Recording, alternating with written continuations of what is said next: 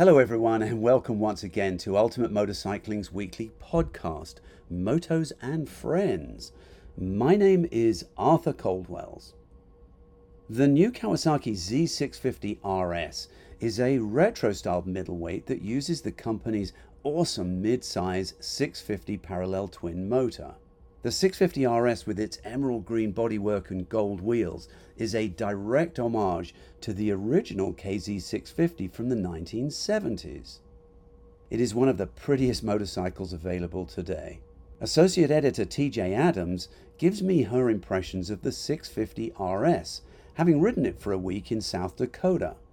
We were there just after the famous Sturgis Rally had finished, and we enjoyed the incredible local roads and stunning scenery of the Black Hills. In our second segment, Associate Editor Freeman Wood has just returned from his recent touring vacation from Germany and across the Italian Dolomite Mountains. They were riding the new six-cylinder BMW K1600 GTL. The Dolomites are arguably one of the most perfect locations in the world to try out one of the very best luxury touring motorcycles available today. Freeman chats with me about the two-up ride with his wife, the places they visited, and of course, how the bike handled the whole thing. We hope you ride safe and enjoy this episode. So as I understand it, you had an original Z650, which must have been in the, late 70s?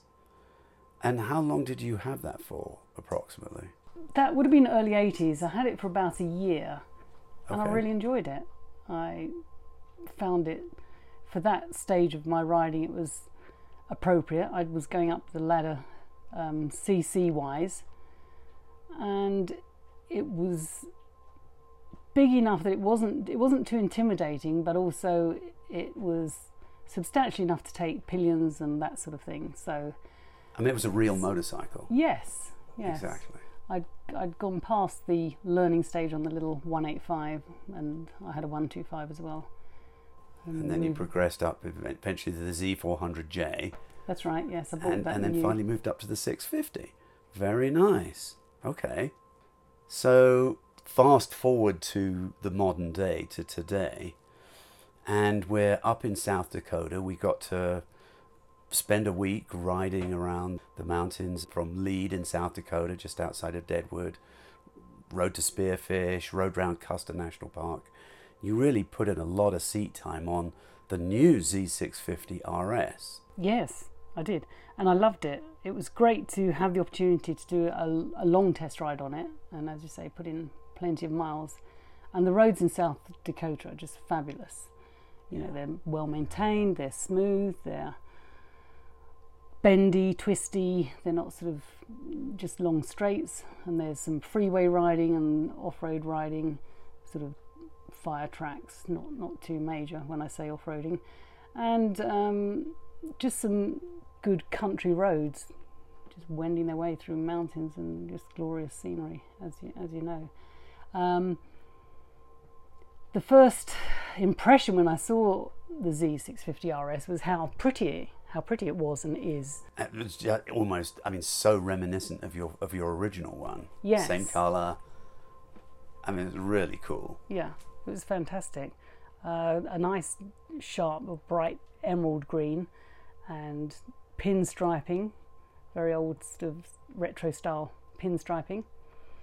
And they've put gold wheels on, which really set it off because the pinstriping is gold. And some bikes, when you see the gold wheels, it looks a bit odd man out, but it really sits well with the Z650 RS. I loved it.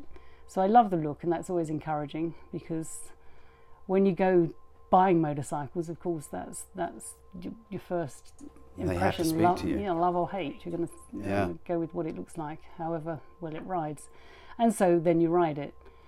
And I loved it straight away, because I found, although I couldn't completely put my feet flat, actually the foot pegs were in the way. I had to do one either side of the foot peg, and then that's I could. interesting. Yeah, then I could.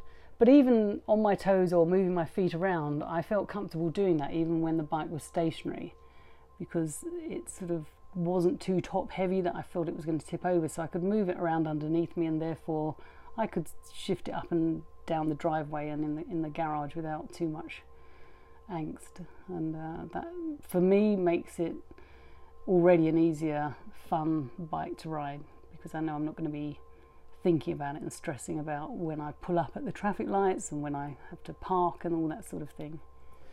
Yeah, it's definitely, I noticed you had a lot more confidence on it immediately.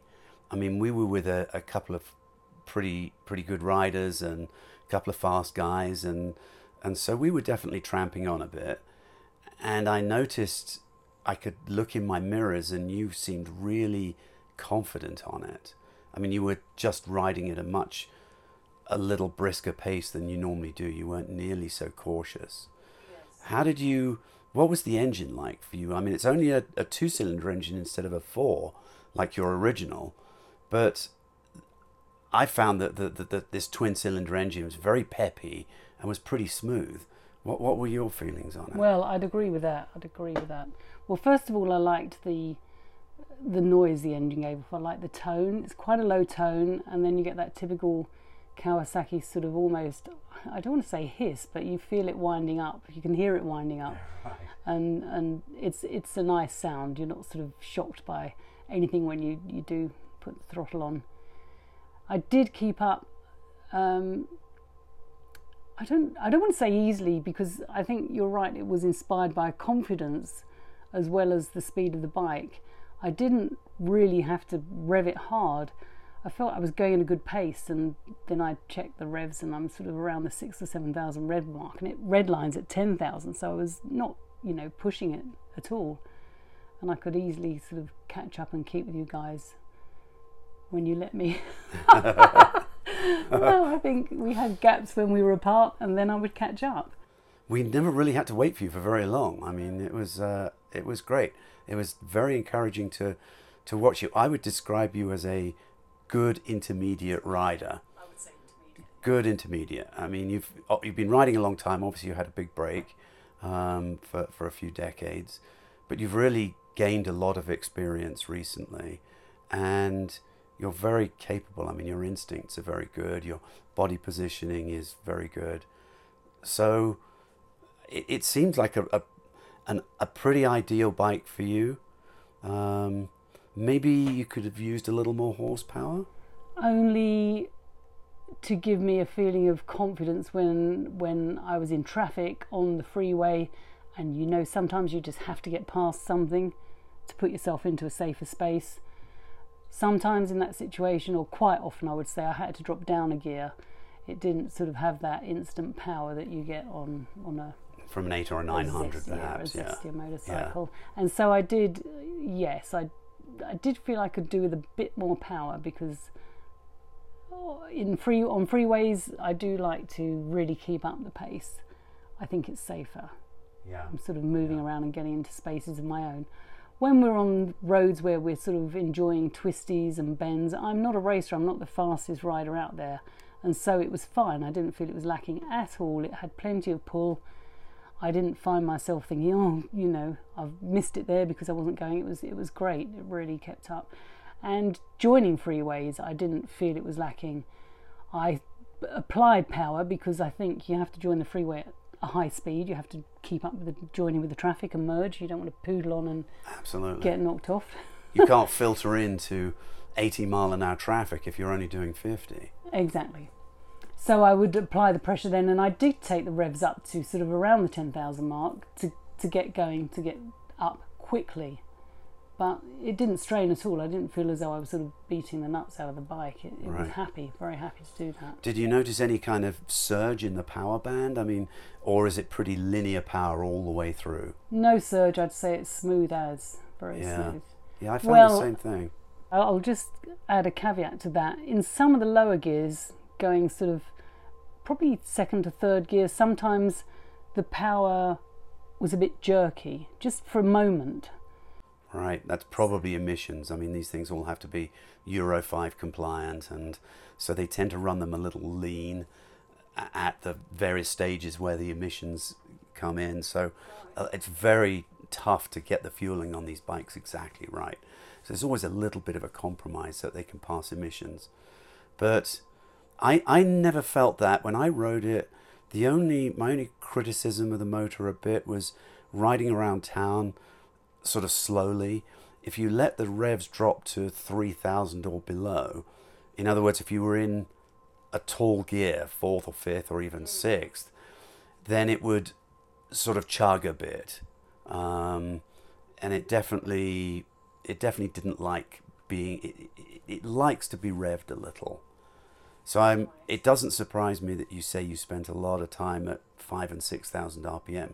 That's definitely where the engine was happiest. Yes. It's a very rev-happy motor. It's very snappy. I mean, in neutral, if you blip the throttle, things like bah, bah, bah, bah. I mean, it's quick. It doesn't sort of chunter up to its red line. It snaps there. Yeah, I'd agree. It's straight there. Yeah. For me, it's a relatively small bike. I mean, obviously, I'm more used to litre bikes and sort of physically bigger bikes. So, and I'm a bit of a gangly guy. So for me, did not feel large. It was not a large bike. It did actually feel. It felt light and well quite balanced. Light, yes. I was going to say that was my next comment.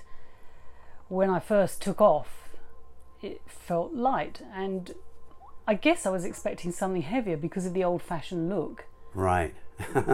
But it felt light. The handling is really reactive, isn't it? Yes. I mean, you even think it, and the bike wants to turn. It's definitely point and shoot. Yeah. But what you were saying about the gears and around town, I can imagine, because you expect a forgiving engine because you get into high gears and stay there, whereas I tend to be in lower gears because I like to feel a pull on the engine the whole time, and so I didn't notice that because I'm prepared. I'm already in lower gears when I'm in that sort of slow riding situation. I don't just leave it in a high gear and wait for things to happen. I'll change down because I'm in that sort of situation where you're expecting some slower riding. Yeah. To be honest with you, it's because I'm so used to riding litre bikes, these very powerful, 1,000cc Japanese bikes, that it's made me lazy. So I tend to just get it into 6th gear as quickly as I can, and so I just sort of short shift up to 6th gear, and I'm used to, in 6th gear, if I snap the throttle, I'm used to it reacting very quickly. And of course that's not good for riding smaller bikes like that. But the Kawasaki, I was very impressed by just how easy it was to ride, and although it was quick turning, it didn't flop into corners. I don't know if you felt that. No, not at all, no. It felt pretty neutral to you, did it? Yes, it did as you were asking, and it went where you pointed. It didn't flop in at all. Yeah, I loved it. And a couple of times, if you had to change line through a corner, if the corner was a bit tighter than you were anticipating, you were able to change lines on it easily enough? Yes, I am struggling with some of my cornering because I'm getting faster, and so it's a constant learning curve, so to speak. Definitely, whatever the word is for. No pun intended. No pun intended, yeah. So I did find that I could make adjustments where I needed to improve what I was practicing at the time or learning on. I really appreciated that I didn't have to concentrate fully on the bike. I sort of had free time in my head to try things because it felt so easy to ride, for want of a better expression. User-friendly. Yes, super user-friendly. Yeah. Yeah, it feels like that if something goes wrong, you can probably catch it and save yourself. Yes, and I hate to sort of just reel out positives, but I can't think of any negatives. The whole experience was just amazing. And the roads were good because we had those mix of freeway and curvy roads and tight, twisty roads in Custer National Park. So it was good for me to try all those situations and not have to be concentrating completely on looking at clocks even and all those little things that can distract you for a moment here and there. I mean, you're not actually trying what you want to try to improve your riding. Sure. I mean, talking about the clocks and the display, you have two analog sort of old-fashioned looking round clocks. One is your speedometer, which is kilometers and miles per hour.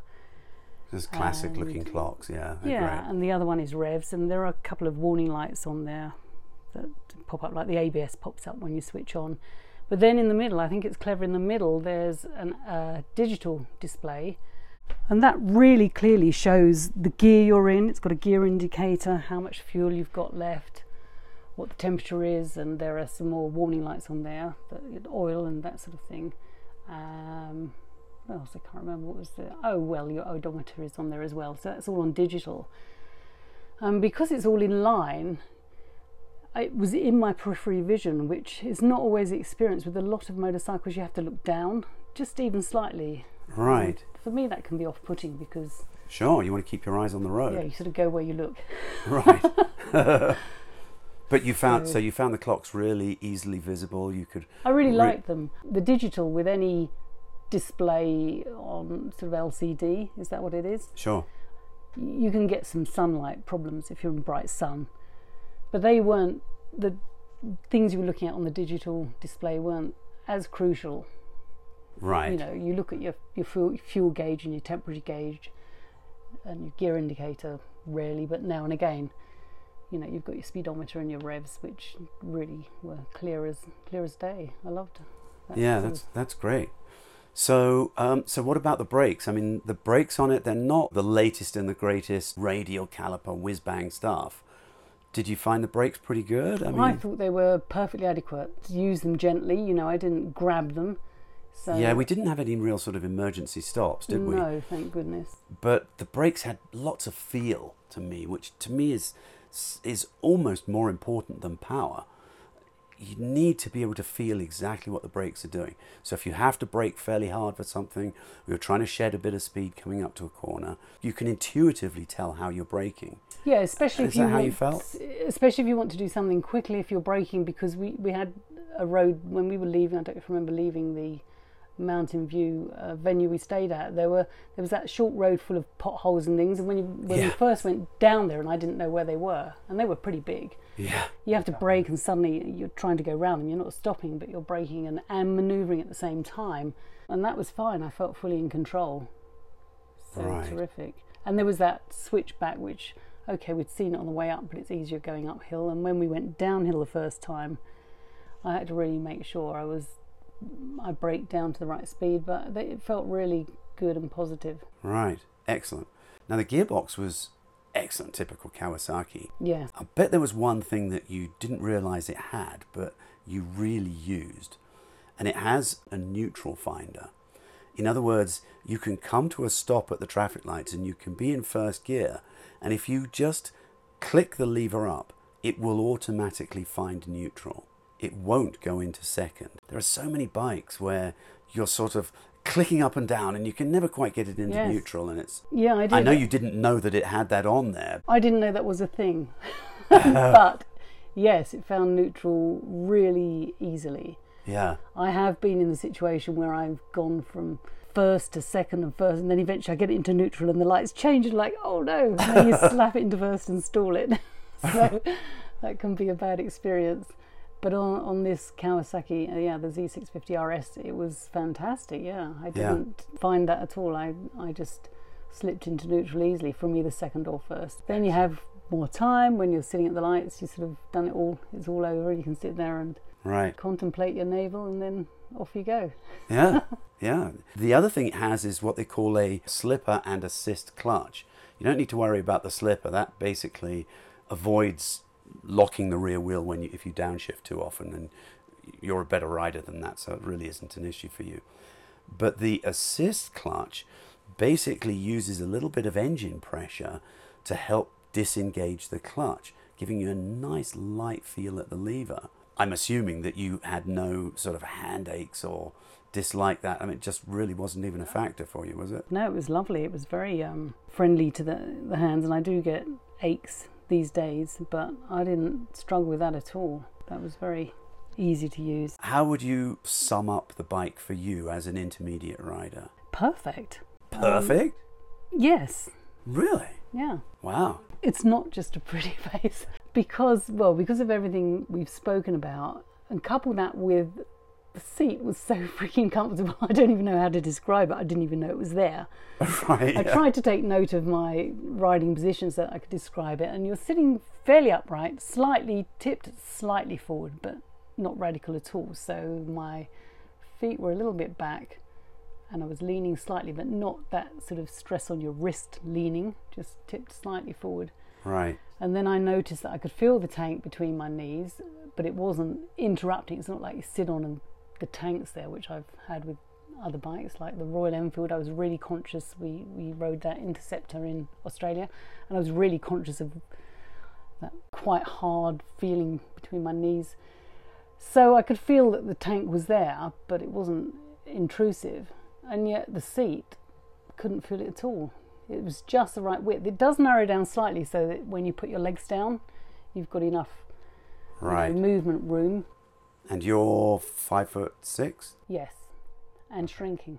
Aren't we all? But yeah, so you've got a decent inseam, but you were able to flat foot on the bike. Yes, I had to stagger my feet to flat foot because the pegs are right between exactly the feet. where you want to put them down. Yes, but it didn't seem to matter to me, even though I was on my toes. I wasn't on my tippy toes, but balls of my toes. Right. It felt okay because the bike didn't have that top heavy feeling some of them have. Right. So I felt really comfortable moving it around in low speeds. But the seat is very comfortable, and also width and the look of it. I didn't use the pillion seat, but it looked as though the pillion would probably have just as happy a time. Yeah. And so I think it's a very usable bike. I would use it if I was in the situation where I had to commute to work. I think it's got enough zing to get you out of trouble, and you've got the comfort. And it's the sort of bike that you don't have to fully commit to in race leathers. You can, put on your leather jacket and your leather or your protective jeans and ankle boots and just sort of ride and go out and socialise and not feel as though you're sort of dressed for MotoGP. Yeah, I have to say from an expert point of view, even though it is, smaller and lighter and a lot less horsepower than I'm used to, I didn't feel the bike was lacking. You've got to rev it a bit to get some power out of it. If you want to get the performance, it's there. I was really impressed with it. I guess the $1 million question is this really a beginner bike? I think a beginner would not be intimidated by it. Right.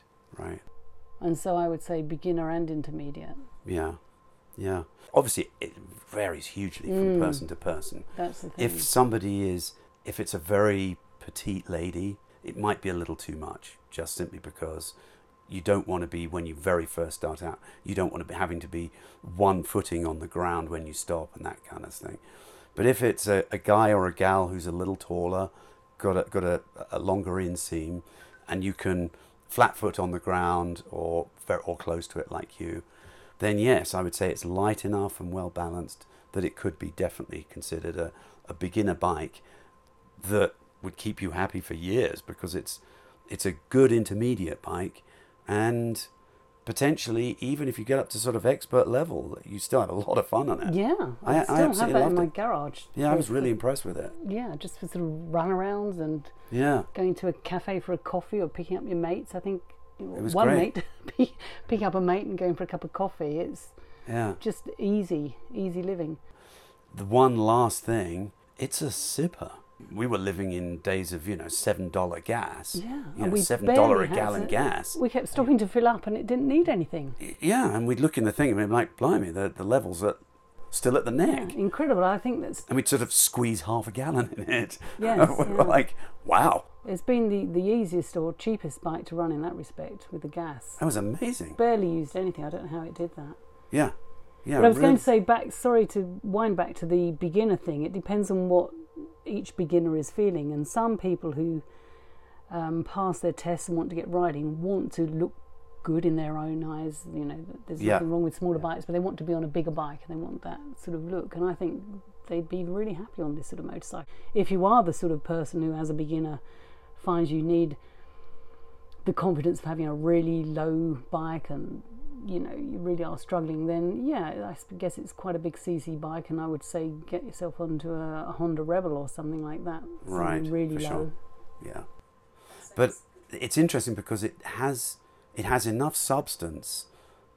It is a real motorcycle. It's got enough substance to feel it is most definitely a real motorcycle. Yeah. People that don't know anything about motorcycles don't look at it and think, oh, it's it's just a a sort of an entry level. It's not. It's It's very much a mid-size, good quality motorcycle. It looks good, built well, and works flipping flawlessly. Yes, as a group we had a lot of big bikes there, like KTM 1290 and Panigale Street Fighter. And the Rocket. Yeah, the Rocket 3. Triumph Rocket 3. Yeah. And people looking at us as a group just walked around and looked at all the bikes. There was the Z650 never came off as a poor relation at all. Not at all. Not at and all. Lots of comments, which I like. It's a very, very good-looking bike. The colours are just stunning. Yeah, it's a home run for Kawasaki, I would say. Yes, I would say so. Yeah. Okay. I'd be happy to own one. Yeah. Okay.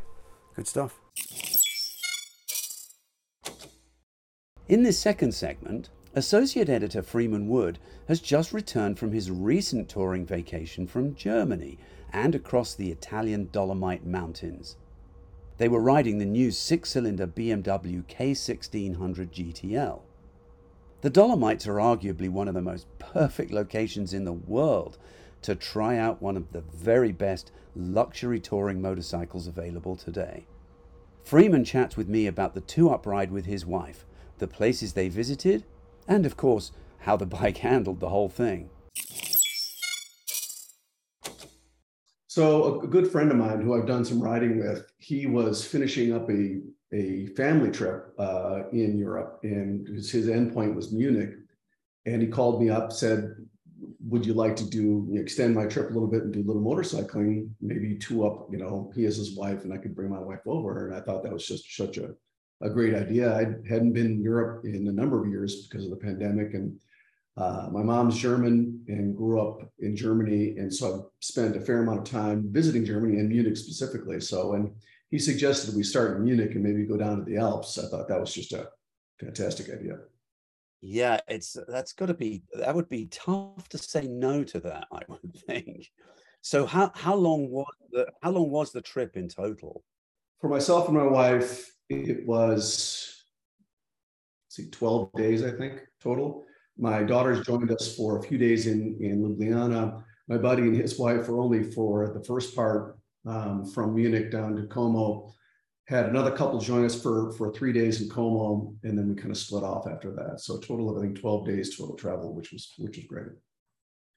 Yeah, that's awesome. Yeah, I've done a little bit of touring myself through the Dolomites, which obviously is the Italian Alps, and through the Alps themselves. Really memorable, absolutely jaw-dropping scenery and incredible roads. What struck me is, and I've been there many times, but still on a motorcycle, you have such a bigger perspective when you're coming through it, is how vivid and how sharp the mountains are. I mean, they're right there. You come into it, it's not something you kind of ease into. The Alps are right there. And the mountain roads are just fantastic. They're in great shape. The towns are cute. It's just an amazing scenery that you can't find anywhere else in the world, I don't think. Yeah, it's also surprisingly green. I mean, it's rugged, but it's not a big desert. This is sort of green, lush, pastures. It's sort of straight out of, The Sound of Music or, Heidi. Absolutely. Living in California, we have plenty of mountains to ride through, but they're all pretty dry and arid, and you don't have that pastoral scene of some big valley with all these cows grazing in beautiful meadows, and there's greenery everywhere. It's definitely a different experience. Yeah, and young girls with pigtails and red ribbons sort of skipping down through the meadows. It's absolutely. I'm like, oh my God, this stuff is like, picture book. Exactly. So how did you choose the bike that you went on? It's a great question. So actually BMW was launching the new K1600. So I knew they were interested in getting the bike out and getting in the hands of the press. So I was hoping that they would have a press bike for me, which they ended up having in Munich, which was very convenient. I needed a bike that was big enough to carry myself and my wife and all of our gear comfortably, smooth on the Autobahn, but also enjoyable through the twisties and fun through the mountains. And there's not a lot of motorcycles that could fit all those categories. But the top of the line BMW with all the stuff that it has was sort of the perfect candidate for it. Yeah, I can totally see that. How experienced is your wife on riding on the back? Has she done a lot of riding on the back, or is she a bit of a newbie to that? Also a good question. We've done some short touring overnights to different places, but nothing where we were required to take more than a couple of days of stuff packed on a motorcycle. So we had to make some very difficult choices about clothing, what we were going to bring along, and she was game for it, which was very nice of her. The packing 12 days of clothing and everything you want for different climates onto a motorcycle isn't easy. And luckily, the BMW has very large panniers and comes with a big trunk in the back, which afforded a lot of space. I think if it was my motorcycle, I probably would have put a rack on the back of that trunk so you could tie a duffel bag to it for a little more space. But generally, it worked out pretty well. The other thing was, how do you sit on a motorcycle for that long? And I was a little worried because I've done a lot of touring, obviously, but she had not. And I was a little worried that the comfort level wasn't going to be so good for her for that long a period of time. But again, the BMW was such a comfortable perch for her. And the perspective that she got going through Europe, as you know, on a motorcycle is very different than a car or a train or anything else. So she really enjoyed that aspect of it. The only negative was it was pretty hot in Italy and Slovenia. There was a big heat wave going on. So some of the days we had to stop a lot for water to kind of cool down. But other than that, it was fantastic. So this was the sort of the latest version of the K1600 GTL. That's right. Top of the line, loaded with just about everything you wanted. It was one of the things that was I knew about it that I was excited to try out on a long distance tour was that engine. It's got the inline six engine is just big and powerful, but also very smooth. And sure enough, it was all those things. Never felt like I was lacking any power, no matter how heavy the bike was loaded down. Very smooth, easy for the passenger. Plenty of go when you needed it. So just a really nice engine for that trip. Some of the criticisms I've heard and experienced myself of that bike is the rider seat is so low compared to the passenger seat. It's really sculpted for the rider. So the rider is very comfortable because you've got this sort of big bump stop behind you. But it means that the passenger, certainly on the ones I've ridden, the passenger is perched very high above the rider almost. Was that sort of an issue for you, or did you feel any of that? It's a great question, and that was probably one of the issues that I personally had more of a problem with the bike, because it was not so much for my wife. She actually really enjoyed being up high, gave her a much better view of where we were going. On the Autobahn at higher speeds, a little bit of wind buffing, but still, she really enjoyed that higher perch in the back and perspective. But that low sculpted seat for my frame, I'm 6 foot tall. It was tough. It was not super comfortable. My legs were kind of up and cramped, and I just didn't appreciate the seating. We ended up finding a sort of a little pad for me to sit on to raise me up a little bit. So if it were my motorcycle, I would have opted for the higher seat option. Unfortunately, the bike, unlike most of the BMW line, doesn't have adjustability in the seat. You can't just take the seat off and adjust it higher. You actually have to buy a different seat or get the different seat for it, which was a bit of a disadvantage. So I found that for controlling the bike, having my feet on the ground, flat footing, being low, that was very nice and easy. But on the road, it was just a little too cramped for me. So I would have opted for the higher seat. It's so funny that you say that. That's literally exactly my experience. And I solved it exactly the same as you did. I had stopped off, I think maybe it was at Walmart or somewhere, and I bought one of these kind of gel cushions. And I basically sat on a cushion that gave me probably an extra couple of inches height, because the other problem with the low seat was that I found I had no option other than to look through the windshield all the time. Right. And a lot of times I like to have the option where I can drop the windshield below my eye line and look over it. where you're not looking through this sort of this perspex screen all the time, which I like sometimes if you're cruising on the freeway or whatever. But if you're riding twisty roads and what have you, I much prefer just straight eyesight, and you don't get any distortion at the curvature of the screen. So it's easier to pick your line through corners and that kind of thing. Completely agree with you. That I'm the same way. I love to be able to look over it when I want to, most of the time, and particularly when it's hot. You want to get, you want to get out and get that flow through your helmet. And sitting low, you couldn't get it. So I did the same thing. I bought a little pad in St. Moritz that just raised me up a couple inches and worked okay. So it was nice. If that was St. Moritz where you bought it, probably the world's most expensive seating pad, I would think. Absolutely. Absolutely. I think it's probably cost half the cost of the bike itself, I think. That's precisely correct. Right.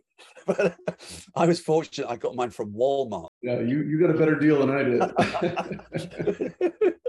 But yeah, but really, I mean, sort of once I got into that seating position, it made it the bike was really very good. The other thing I found was, with the fueling in the very low gears, I mean, say first and maybe second, when you're taking first and second gear corners, coming back onto the throttle, the pickup, it could be a little jerky sometimes. There's a clunk. There's definitely a clunk in there, and I tried to figure out if it was fueling or if it was the driveline lash, but definitely there was a little on-off clunk at lower speeds. All right, so it wasn't me then. Okay, that's interesting. That comes as a little bit of a relief. I mean, I found on super slow, twisty roads. Actually, I was on Big Sur, and you know what some of those roads are like. Some of those. Sure. And I actually ended up riding in rain mode, which really smoothed out a lot of that really low down stuff. But I don't want to make it sound as though I'm really criticizing the bike, because actually, conversely, I absolutely loved it. I mean, the fueling is actually very smooth. Yeah, I have the same impression. The power delivery was really wonderful. Particularly, I was very cognizant of the experience for my wife and trying to keep it smooth for her, and the being able to accelerate without the torquiness or the jerkiness was really nice. And I ended up doing something similar. Some of the slower speeds, I'd ride the clutch just a little bit to smooth it out, but that was a very minor criticism. I was very pleased with all aspects of the engine and how it delivered power for us riding. Yeah, it's really noticeable. I mean, to me, an inline six isn't what would necessarily strike me as being this super torquey motor. To me, an inline six has got to be this high revving, big peak horsepower kind of crazy motor. But actually, it's not. The K1600 motor produces this amazing torque. It's really very good. I mean, more than enough for those big mountain passes, I would say. It's very linear. I described it as feeling a little bit like a locomotive. You started that acceleration and it just came on strong and unfazed by anything. So it was, my friends had rented two R1250 RTs, and they had loved the bikes and had a great time, but it's a much torqueier motor, that Boxer engine. And I think that makes the experience for the passenger a little bit more jerky than that really smooth inline six. Yeah, I would agree with that. So presumably you both really liked the bike. It sounds like you really liked it. I mean, the handling on the K1600 is exceptional. It is. I would say that in most conditions it was. Where we got into slower speed maneuvers, we did, as you know, we went through the Stelvio Pass, which is an amazing experience, but boy, that is some tight turns. And the turns were more than 180 degrees. So you're just cranking this big, heavy bike through these turns. And at 800 pounds wet, without even a passenger or all the stuff on it, that's a lot of bike to be maneuvering through those turns. So I would say that other than those environments, it's very maneuverable. It feels terrific, but in that really tight environment, it was a little more difficult to manage.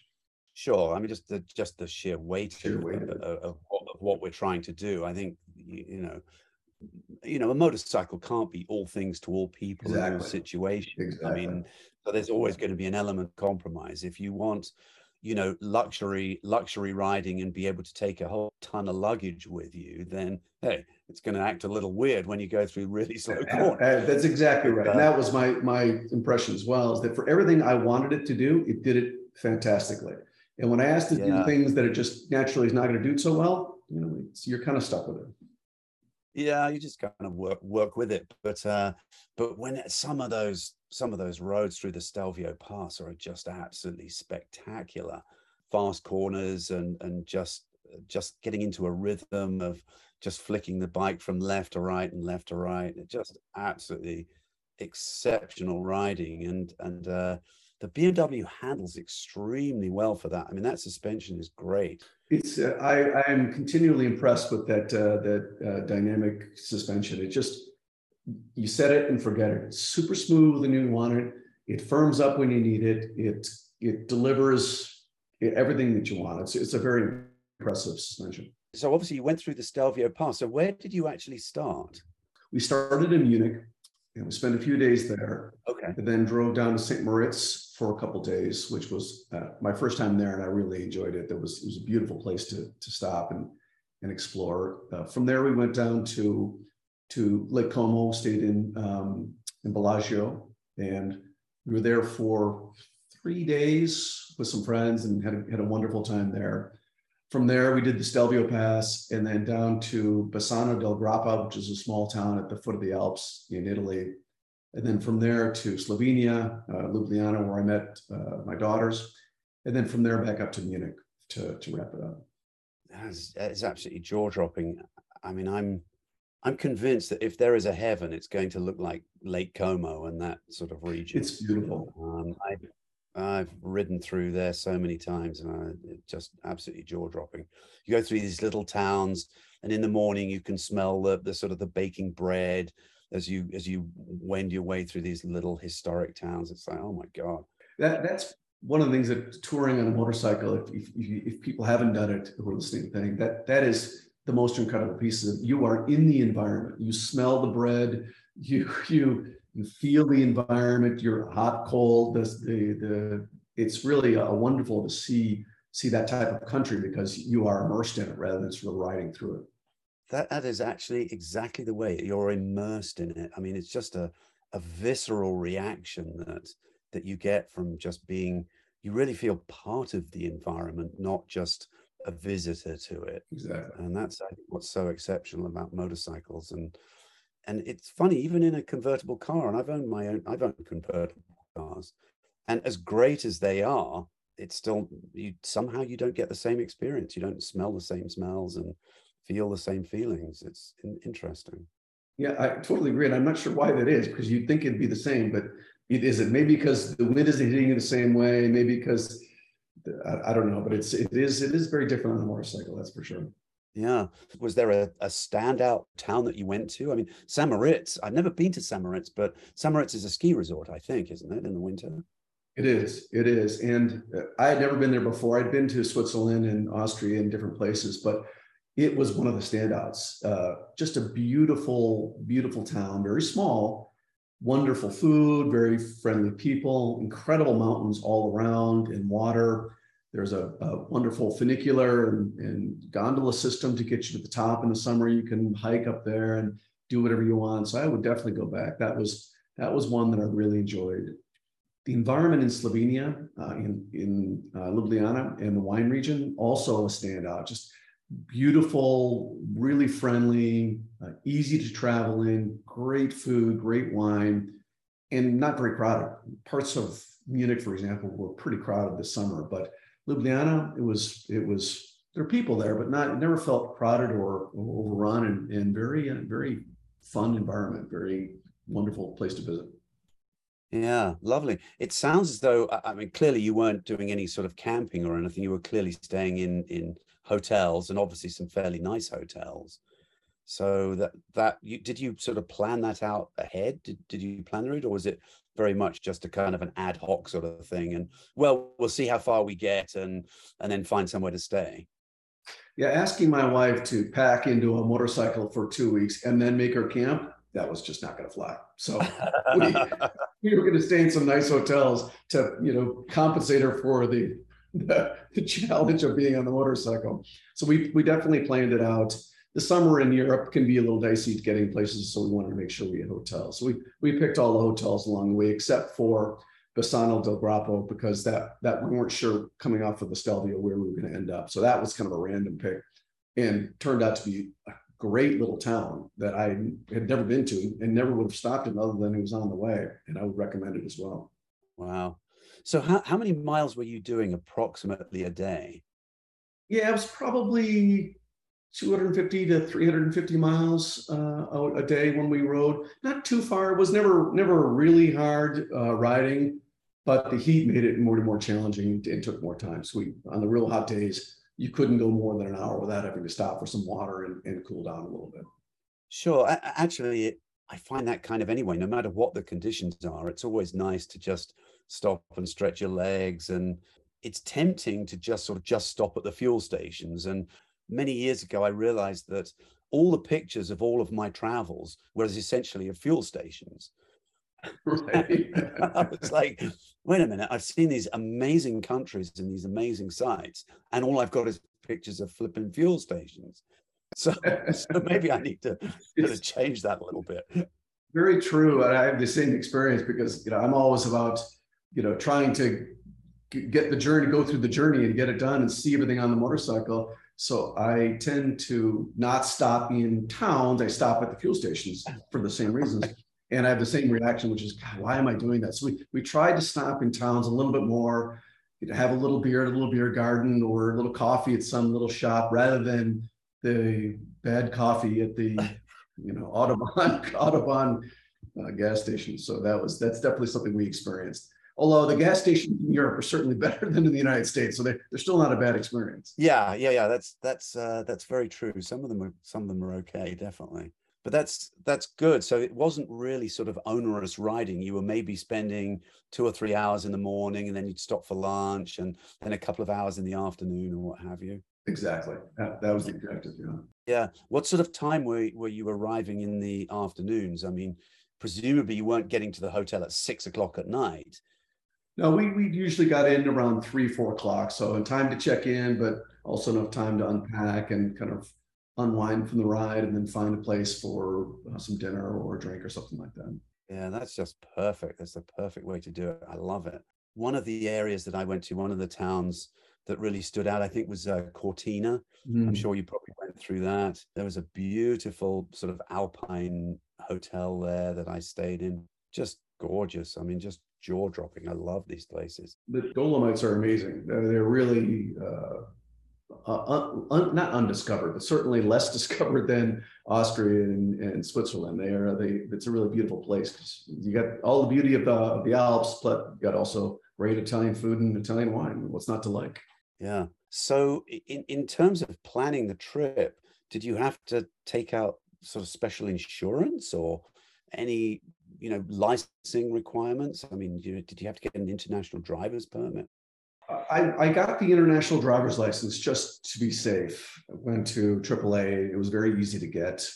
BMW had asked to make sure I had proper licensing, and I didn't know what that meant. So I figured I'd get the international license. That's pretty good. And that was very easy. There was no additional insurance to get.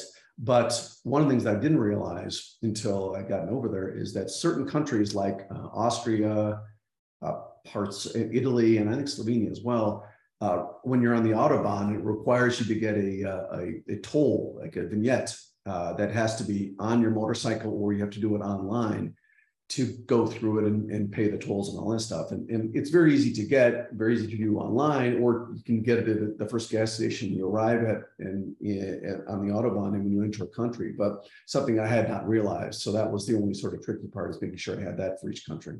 So that's like a sort of like an easy pass or one of those things. So it just pays the toll as you go through. So what you lodge your credit card with it or something? It's more you pay a fee and it gives you access to the Autobahn. So it was 13 euros or something, not too expensive, but that gives you a pass to go through all of these things without having it. There was, in addition to that, certain tolls for certain tunnels and parts of Austria, for example, where you had to actually pay an additional toll for that. But this is just a pass to ride the Autobahn. And it's only for the Autobahn. It's not for the other highways, but any of the major ones, you have to have it. Oh, interesting. Okay. How was things like the speed limits? I mean, again, in America, we're not used to having speed cameras and that kind of stuff. A few years ago, I rented a car in Italy, and I was driving down from Milan to Portofino, and I had one of their little, in-car, Garmin style GPSs. This thing kept beeping and going off every couple of minutes. I'm thinking, what the heck's that doing? And I finally realized, oh, wait a minute, it's warning me there's a speed camera. Meanwhile, I'm blazing past at, 100 kilometers an hour in a 70. I'm thinking, oh, God damn it, I'm going to end up with, 28 tickets. But I never heard anything more. So I don't know. Yeah, I'm a little worried about that. Yeah, that's something I didn't expect either. These speed cameras, and they are everywhere. I tried to keep my speed pretty close to the speed limit. What I found, though, is I was using my phone for navigation, either Google Maps or Apple Maps. And because the BMW Connect app for navigation was absolutely terrible, but you can read that in the article, it was really not so good. But so I ended up using my phone for the navigation. And interestingly, Apple Maps had the same sort of thing. It would tell you when you were approaching a speed camera, and it was very accurate. They identified it. So that was great. But the days when I was using Google Maps, it doesn't tell you that. I think I probably blew through a couple of those speed cams. So yeah, so BMW will be getting a couple of notices in the mail. they might be hunting me down pretty soon, right? Yeah, but once you get up into the mountains, I think that there's almost really no speed cameras. And I mean, there might be something in a little town, but most of the time it's not an issue. You can sort of ride pretty free, I think, can't you? That was my experience as well. And the Autobahns, obviously parts of them, certainly in Germany and Austria, have sections where there's no speed limit at all. So if you want to really go, you have that opportunity. Right. That's at the point where your wife starts punching you in the nuts and like, what the hell are you doing, dear? Exactly. Although when on the really hot days, she didn't mind. She's like, get us there. It's hot. That's great. That's awesome. It sounds like an absolutely fantastic trip. So presumably the plane tickets, did you have any issue? Luckily not for us, but we had reread all about that as well. Lost bags and misconnections and all that stuff. So we were flying to and from Los Angeles, and we were able to get a direct flight to Munich, which I think reduces your risk because you're not connecting in Europe. Right. And on the way back, we connected through Canada, through Toronto, which was an absolute nightmare. Not because, well, I'm not sure if it's COVID related or not, but it was delays and terrible environment, terrible service. It was just the Toronto airport is in bad shape right now. So I would avoid connecting through there if you can. Okay. All right. What airline did you fly? Would you recommend them? Were they okay? We flew Lufthansa over the Star Alliance, so booked it through United, but it was a Lufthansa flight, which was, again, I've flown Lufthansa quite a bit in the past and always had a great experience, but the experience leaving in Los Angeles at the airport and then getting on the flight was not great. Long delays, took a while to get everything checked. We were flying, we'd upgraded to business class because, again, putting my wife through motorcycling, she wants a little nicer experience getting there, so that's fine. There's a price to pay. Price to pay for it, which was fine. The motorcycle was free, so I'm okay with that. But the experience was not great there. The service on the flight was fine and nice. That was good. And then leaving from Munich, the Lufthansa or Star Alliance experience was fine. We flew Air Canada on the way back through Toronto, and that was a very nice experience. So no problems other than the delays associated with the airport in Toronto. Yeah, I found myself sort of being less critical of all these things recently. I've kind of reached the point where I'm just grateful that these people are actually turning up to work. So there's a sort of exactly. So I'm kind of like, all right, I realize it's not the greatest, but hey, thank you for being here. At least I'm getting where I need to. So, oh well, right, exactly. Such is modern life. We can only hope that things get a bit better. But anyway, but overall, it sounds like an awesome experience. Really great, and it sounds as though your wife is probably going to be up for it again sometime. Yeah, that was the only downside of the BMW. Is that now she will not ride on anything other than a top of the line luxury cruiser, which I don't own. So it's a bit of a problem for me. Right. Yeah, maybe it's time to call up BMW and see if you can get a long-term test bike. Exactly. Wait a minute, Freeman, you're commuting on this. Exactly. Provided I don't owe them $1 million in speeding tickets, they might do it. Okay, that sounds absolutely terrific. Is there anything else that you want to add about what happened? It was a great experience. It was, if you're looking for a big luxury, high performance touring motorcycling, I think the K1600 is a great choice. For me, I think the only downside was it was pretty heavy and not as exciting as maybe a smaller, more nimble bike, but it certainly made the experience fantastic for my wife, and that was the goal. Yeah. Well, terrific. Well, thank you so much. I'm glad you had such a great time, and I look forward to hearing your thoughts on the next trip, because it sounds like there is going to be another trip. Absolutely. Well, thanks very much, Arthur. This has been great talking. All right. Great talking to you. Thanks, friend.